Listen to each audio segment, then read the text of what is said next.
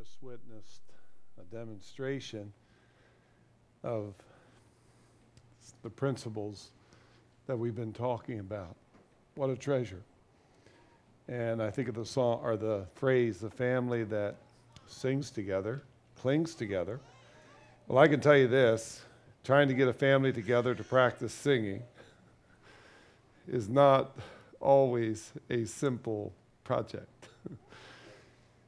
But what a blessing to be able to witness the fruit of that kind of commitment to the Lord and to each other. So thanks, Robs. I really appreciated that. It's a blessing.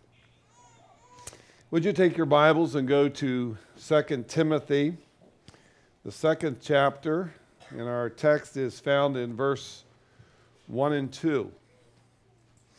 Now I will try hard to keep within the time.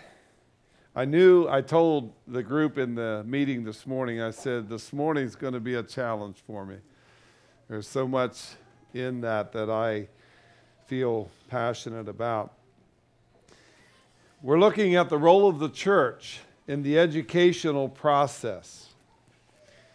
And in this passage, the Apostle Paul says this, "Thou therefore, my son," and I like this, "be strong in the grace that is in Christ Jesus." Here again, I think we just have to say that any achievement in learning, any degree of growing and becoming more like God is the result of God's grace. Remember my dad, sometimes we'd be together as a family, and I'd see tears in his eyes. He would say to us children, "I want you to know something, that what we experience as a family is simply the grace of God." See, my dad, in his early married years, had a tough journey. But as I was a young boy, God got a hold of his life. And my dad began to make some choices and decisions that affected our lives in a positive way. In fact, I've thought about it. What would have happened if it would have gone the other way? Could be a whole different story. So I would say to us, grace is a tremendous aspect of education. "And the things that thou hast heard of me among many witnesses, the same commit thou to faithful men who shall be able to teach others." Some preliminary observations. God is concerned, first of all, that the educational process continues from one generation to the next. How many would agree with me that the children of Israel struggled with this? Seemed like one generation was all gung-ho for God, and then the next generation, apostasy set in. God's goal is that from generation to generation, His work and His purposes are carried out.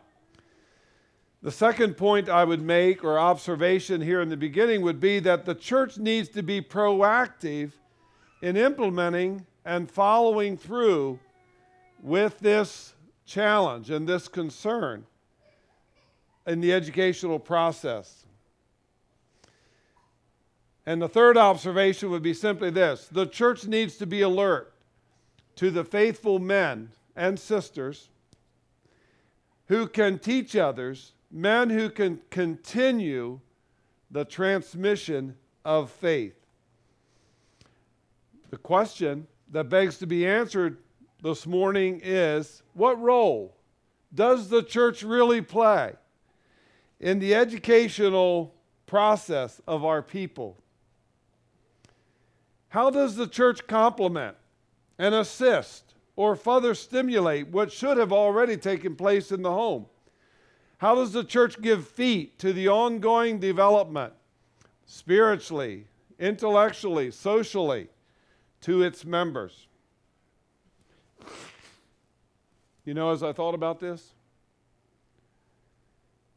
several hurdles came into my mind that we face today. I would say to us there are some hurdles that need to be overcome or at least looked at if we are to effectively continue this educational process. And I'd like to read beginning at verse 1, number of verses here, verse 15. Thou therefore, my son, be strong in the grace that is in Christ Jesus, and the things which thou hast heard of me among many witnesses, the same commit thou to faithful men who shall be able to teach others. Now there's a shift that happens, verse 3, that has to do with some of the hurdles that I'm talking about. Thou therefore endure hardness as a good soldier of Jesus Christ. No man that warreth entangleth himself with the affairs of this life, that he may please him who hath chosen him to be a soldier. And if a man also strive for masteries, yet is he not crowned, except he strive lawfully. The husbandman that laboreth must first be partaker of the fruits. Consider what I say, and the Lord give thee understanding in all things. Remember that Jesus Christ, of the seed of David, was raised from the dead according to my gospel, wherein I suffer trouble, oh really, as an evildoer, even unto bonds, but the word of God is not bound. Therefore I endure all things for the elect's sake, that they may also obtain the salvation which is in Christ Jesus with eternal glory. It is a faithful saying, for if we be dead with him, we shall also live with him. If we suffer, we shall reign with him. If we deny him, he also will deny us. If we believe not, yet he abideth faithful. He cannot deny himself. Of these things put them in remembrance, charging them before the Lord, that they strive not about words to no profit, but to the subverting of the hearers. I like this verse. Study to show thyself approved unto God. That's a key phrase right there. A workman that needeth not to be ashamed, rightly dividing the word of truth. Perhaps I can introduce my subject this afternoon by saying several things from this passage. A son or a daughter who pursues the road and the choice of education needs to be strong. To choose a course of life, of ministry. The word strong there means to enable, to empower, to increase in strength. I'm simply saying that to choose this, a son or a daughter, an individual in God's kingdom, needs to be strong. Secondly, a son needs to be able to endure hardness. A son or daughter who chooses education needs to be able to endure hardness, to go through trouble, to face hardships, and to suffer loss. Thirdly, a son or daughter needs to refuse the entanglements, and that means to get woven in, or to get caught in, or to be consumed with. Number 4, a son or daughter needs to be willing to labor, to war, to strive, and yes, to study. Labor means to toil, it means to work, to expend energy. War means to face battle, to fight, to engage the enemy. Strive means to contend, to compete. Study means to be diligent, hasten to do it, exert oneself. And I conclude that little portion of my talk by saying a son or daughter who is going to pursue the path of education needs to be willing to take the road less traveled. The road of personal sacrifice, the road of personal purging, the road of personal peradventures. And you know, I think it's not without reason that you have these illustrations given to us today. The soldier, he endures hardship. He refuses the entanglements that he may please him who has chosen him. The athlete who competes, he prepares, he strives lawfully, and he is crowned. The farmer who labors, and he is the partaker of the fruits. And the student who studies and works and divides truth for God's approval. You know what? We discover the road less traveled in our churches today. And I would say to you that this is a road that I'm proposing or that we have before us today is less traveled in our world today. And the question that comes to me is, why is that? I think we need to think as a church, why would we not pursue this road? Why would we pursue other roads? What are the hurdles or what are the reasons this road would be less traveled? Then I get kind of passionate here. Why is it so hard to get school teachers? Why is it so difficult to get qualified leaders? Why is it so difficult to get willing Sunday school teachers? Why is it so challenging to get missionaries? Why is it so challenging to get people who are truly committed? What are those hurdles that the church faces today? Well, let me just introduce this by saying, just as society and culture expresses their values in concrete ways, so we as a church express our values in concrete ways. And some of those concrete ways, let me just remind us, conflict with the encouragement of this text that we have just read. One of the hurdles that needs to be overcome in our settings here today, and bear with me, the hurdle of the pursuit of the American dream. This is no idle thing. I remember when Ellie and I were first married, every young couple would like to own their own home. Every young couple would like to have their own place. We received the call to go to mission work while in debt. What do? Do you give 4 years of your life without any manageable income? What about the American dream? What about the desire to own your own home? What about all of these things? Wealth, comfort, security, hard work, good deals, lots of things, popularity, position, and fame, individualism, independence, self-reliance. All of us want to be self-reliant, or we'd like to be able to take care of ourselves, right? I say that a hurdle to what we read in our text today is the pursuit of the American dream. Secondly, the perceived threat of education. In our circles, you don't want to study the Bible too much, because if you study the Bible too much, it will confuse you. So in our Amish churches back home, no one has a Bible. I usually take mine with me when I go to Amish services.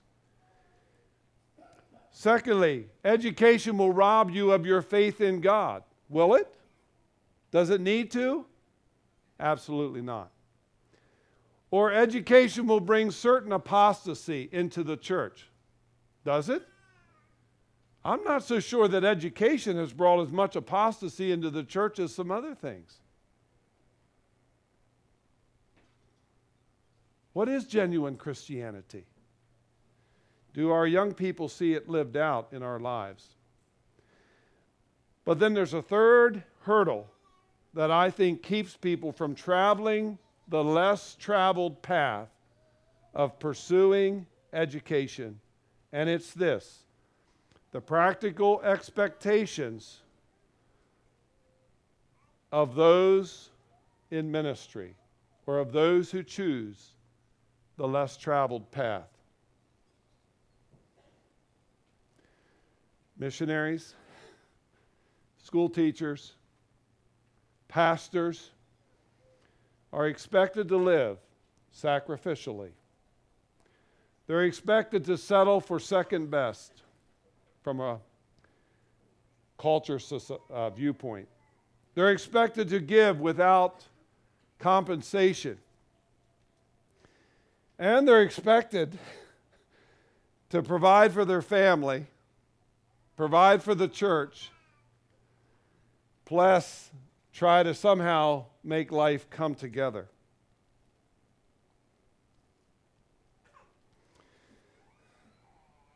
We came home from Canada, serving 4 years in missions up there, and I remember distinctly thinking about something.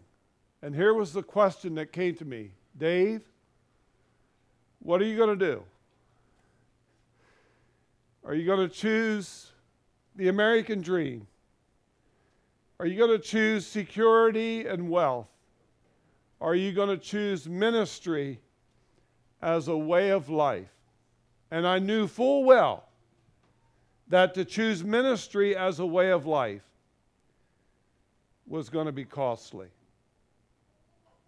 Back then, many years ago, I made a decision that I would choose ministry over material things.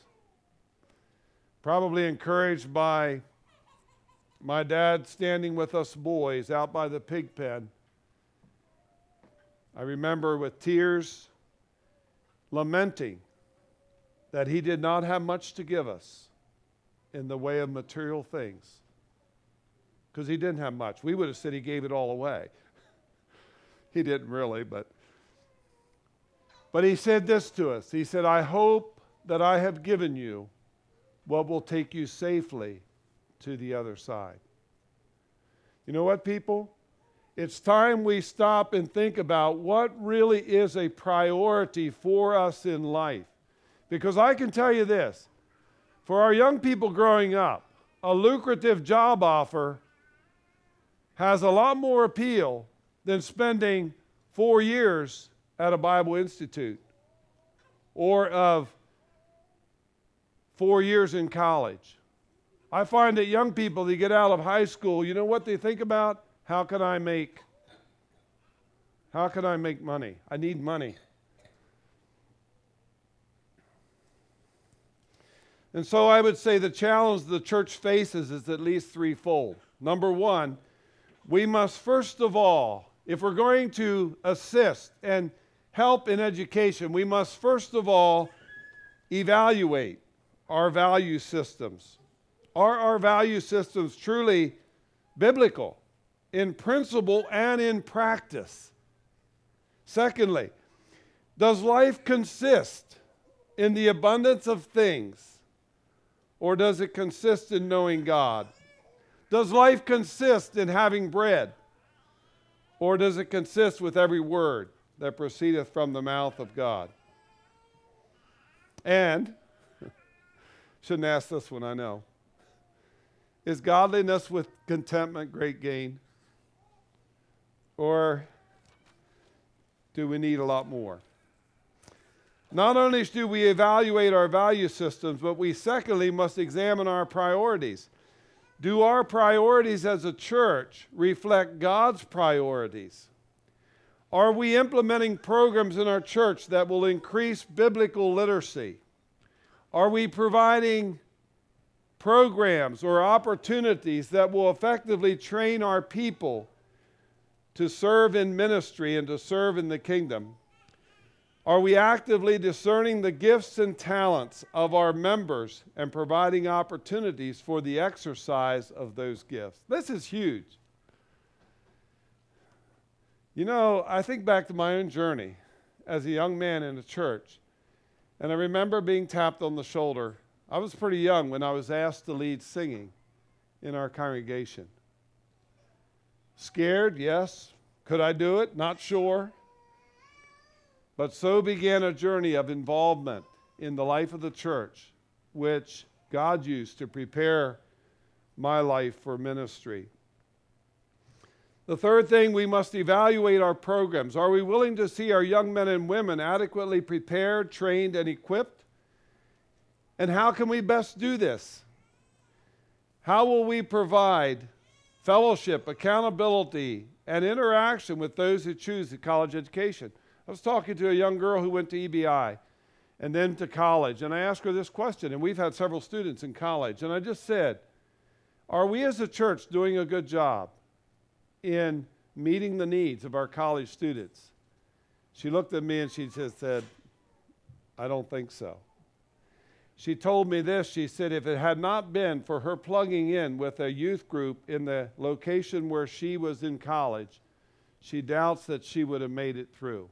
In talking to some of our own students who are in college, I've often wondered, and I don't say we don't have a program, but what can we do to stand with our young people when they are in, and you know what, they face the culture right head on. We have to find a way as a church to somehow stand beside them in that process. It's almost like they enter a whole different world, particularly if they're going to a secular college. So how do we provide fellowship and accountability to those who choose college education? And you know, as I reflected on the role of the church in the educational process, there are a number of suggestions that I would like to give to us today as to how the church can actually encourage and stand beside those who choose this path. I have about 5 things here. Number 1, I believe the church needs to stand by or assist by a solid proclamation of biblical truth. The testimonies this morning would simply say that a lot of truth is picked up through the preaching of the word. Let me also encourage us. Let's not just have itching ears. Sometimes we say, well, that preacher is boring. I used to kind of grin when my children would say, well, Dad, that sermon was pretty boring. And I said, I want you guys to know something. You can also discipline your hearing. I said, if you come with a heart that really wants to hear truth, in the most boring of sermons, you'll be able to pick up the voice of God in your life. Let me just encourage. I have a young man in our church. He just blesses me. The call of God is on his life.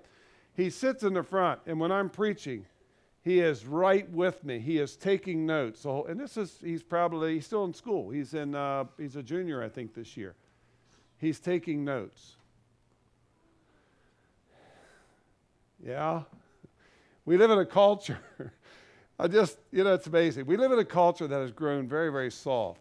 If it's not spoon-fed to us, we want no parts of it. I'm telling you, if you're going to pursue the less traveled path, you have to learn to endure hardness. You have to learn to discipline your life. You have to learn to do without. You have to learn to make personal sacrifices for the work of the kingdom. The second thing that I believe the church can do is encourage its members to an active acquisition of truth, taking notes of the messages, keeping a spiritual journal. How many of you, I shouldn't ask that probably. Do you keep a spiritual journal? Some of you struggle with your personal devotions. I find that it is so helpful to keep a spiritual journal. And you know what's really interesting is to look back at what you were facing 2 years ago, 3 years ago, 10 years ago, and you can see what God has done in your life through that. And of course, the importance of searching the Scripture cannot be overemphasized. Thirdly, the church can assist by discovering gifts within the body and stirring up or encouraging the exercise and development of those gifts. This leads me to this little question that I would like you to think about as adults.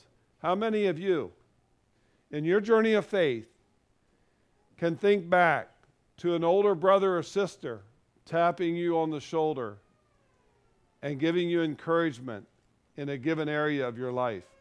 Our bishop was so good at that. He'd often come up and he would ask me, he said, Dave, how things going in your walk with the Lord?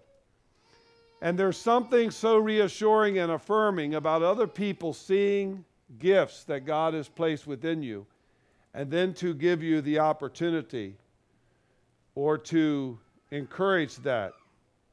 You ever gone to someone and said, have you ever considered going to Bible school? Have you ever considered nursing? Have you ever considered teaching? This young man from our church is in the medical field, and he was not planning to be a medical doctor when he started off, but he received a good bit of an encouragement in the process of his education. I'm not sure that's where he's going to end up yet, but encouragement means a lot to providing the kind of strength in the pursuits that our young people have. Number 4, I think we need to provide lots of opportunities for the development of gifts within the bodies. I heard you talk about Sunday school teaching this morning. Ellie, she'll tell you. I talked about her the other night. Now, if she would have been asked to get up like Steve's wife today and share, she would have been quite reluctant to do that. She doesn't consider herself a teacher, or she would say it's hard for her to express herself. But do you know what? Does that mean that she shouldn't teach? She has accepted teaching responsibilities, even though it's not her gifting. And remember what I said yesterday. God is able to do amazing things through imperfect, I like this, imperfect vessels. I hate to tell you this, but you're all a little imperfect. You just don't realize it, some of you. But every one of us, without God, we have no base to stand on. And God's able to do amazing things. So whether it's teaching Sunday school, Bible school, leading singing, Sunday evening program topics, Bible study leaders, being superintendent. Brother Paul talked about chairing, moderating committees.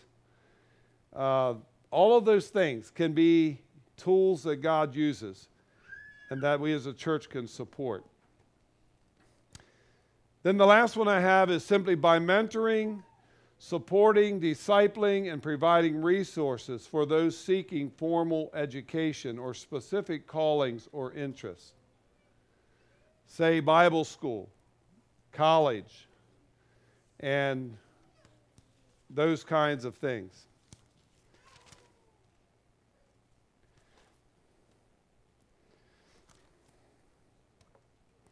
Just this past week, I got the news that a school teacher that impacted my life in the 7th grade, 8th grade, had a major stroke and has been kind of hanging between life and death through the last week.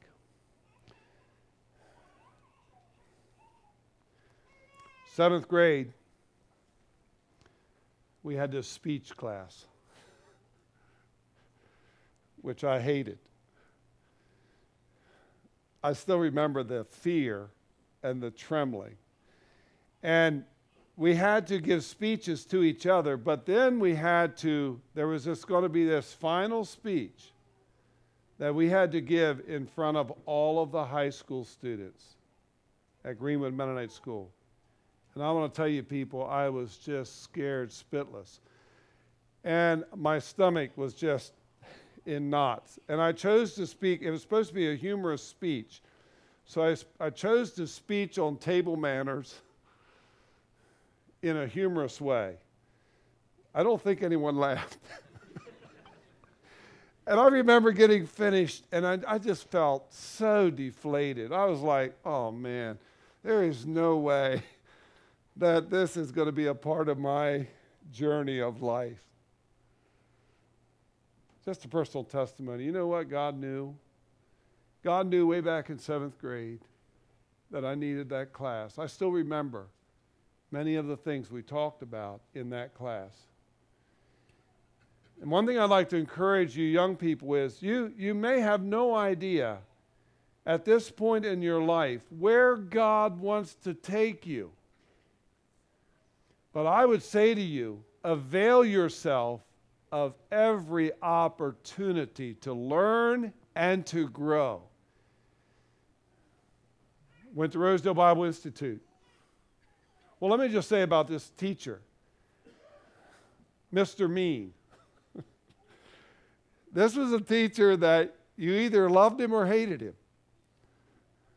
I'll tell you, it was amazing, the reaction to him. He'd sit at his desk. I could still see him. His eyes roving the classroom, just waiting, it seemed like, just waiting for you to do something. But can I tell you this? And I can't explain it, but until 7th grade, I kind of drifted through school. I remember taking my report card home. I got on the bus and I was like, this is not going to be good. Because I had a D in citizenship. And I knew my dad was not going to be happy. In fact, if I look back on my report cards, there would be these notes from the teacher. And it would say, David seems to be having trouble with this and this and this. And then I'd read my dad's notes back. I remember one note he wrote back. He said, I wasn't aware that David was having this problem. But we want to work with it. But can I say that teacher changed my educational pursuit. Something within that teacher affected my response to school. And you know what? 7th grade, as a little boy, I decided to give school everything I had. And immediately my grades began to improve. I developed that, went to Rosedale, and I remember at Rosedale having this determination above everything else that I was going for, my studies would take first priority in my life. Remember Elam Peachy? The guy was a living Bible. I remember Hebrews class, after listening to him a few times, I said, man, there's only one way to beat this guy. I'm going to have to memorize the book of Hebrews. Because I know good and well there's going to be questions that... So I started memorizing the book of Hebrews. But he had this crazy idea that you should outline. He liked you to outline everything. In his classes, I outlined the book of Hebrews. I outlined the book of Revelation. I outlined the book of Daniel. I outlined the Hebrew sacrifices. How many of you in school, and it's funny because when I get to my students in school, as soon as we hit the pace on outlines, and they don't want to use an outline, they want to write, they just want to go ahead and write. Forget the outline. Forget the preparation. Let's just write, you know. And I say, you know what? You need to learn to make an outline. I had no idea, as a student at Rosedale Bible Institute, that God was using that in my life. And I'll never forget going to Northern Youth Programs when Ellie and if you think I was, I sometimes come across as pretty confident, pretty outgoing and that kind of thing, but there's a pretty insecure little, just ask my wife, but we got the Northern Youth Programs, and after being there and looking through the syllabus of the teacher before me and going into the shop, I made up my mind. I was like, I'm not teaching. There is no way I can teach. I just can't do this. At supper time, Ellie asked me, she said, Dave, what's wrong? Because she can tell if I don't eat, there's something wrong. And I had made up my mind. I was going to Don Showalter, and I was going to tell Don Showalter, Don, I'll do anything else, but I can't teach. Somehow Don was busy that night, and I didn't get to him. And I went to bed. Ellie and I were in bed, laying there in bed, and I was just struggling. Wanted to go home. Somewhere in the midst of that, I recognized that I had an enemy that was determined to defeat God's purpose in my life. And I had never done this before, but out loud that night in bed, I said, Satan, in the name of Jesus, I command you to leave. And you know, I rolled over and went to sleep. Now, there's a lot of lessons from that little illustration. Years later, or I did tell Don later on, but I taught, and God was faithful, and he kept me through that situation. But Don came to me that first year. He said, Dave, would you teach Sunday school class? And I remember saying, what am I going to teach? I'm here in missions. I'm busy. You know what I did? I pulled out my Hebrews outline. I had my material already, basically. You know what I'm saying? Young person, you never know. Hear me well. You never know how God's paths are training you for the place that he wants you to fulfill. My only regret, I've got a lot of regrets. But when it comes to education, I wanted to go to college, and I took college prep. And I kind of planned to be a teacher, history or a Bible teacher. But my junior year of high school, my dad lost his job.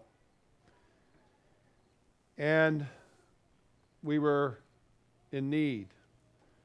And so he asked me if I'd be willing to work. My senior year of high school, I worked during the day and went to school at night with a dropout, kind of a dropout program. Now, I did learn two things that year. I did learn how to do blueprint reading and drafting. But the English class I was in didn't give me a whole lot, and the other, I only needed like 2 credits, didn't give me a whole lot. I still have one. I tell people if I could just do what I wanted to do right now, I'd go back to school. I would love to just take in. It seems like I'm giving out. I would just love to take in. Let me encourage us as a church and as individuals to pursue every opportunity God gives us to grow and to become more like him. Let's pray. Father, we thank you for the church. Father, I know that there's a lot of things about the church that sometimes create questions. And yet I still believe that the church has so much to offer us. And I thank you for this congregation. And I pray your blessing on them as they seek ways to encourage each other to take the less traveled path. As they face the hard questions, that you would give them strength and wisdom. Lord, may your name be lifted up and glorified, we pray in Jesus' name. Amen. God bless you.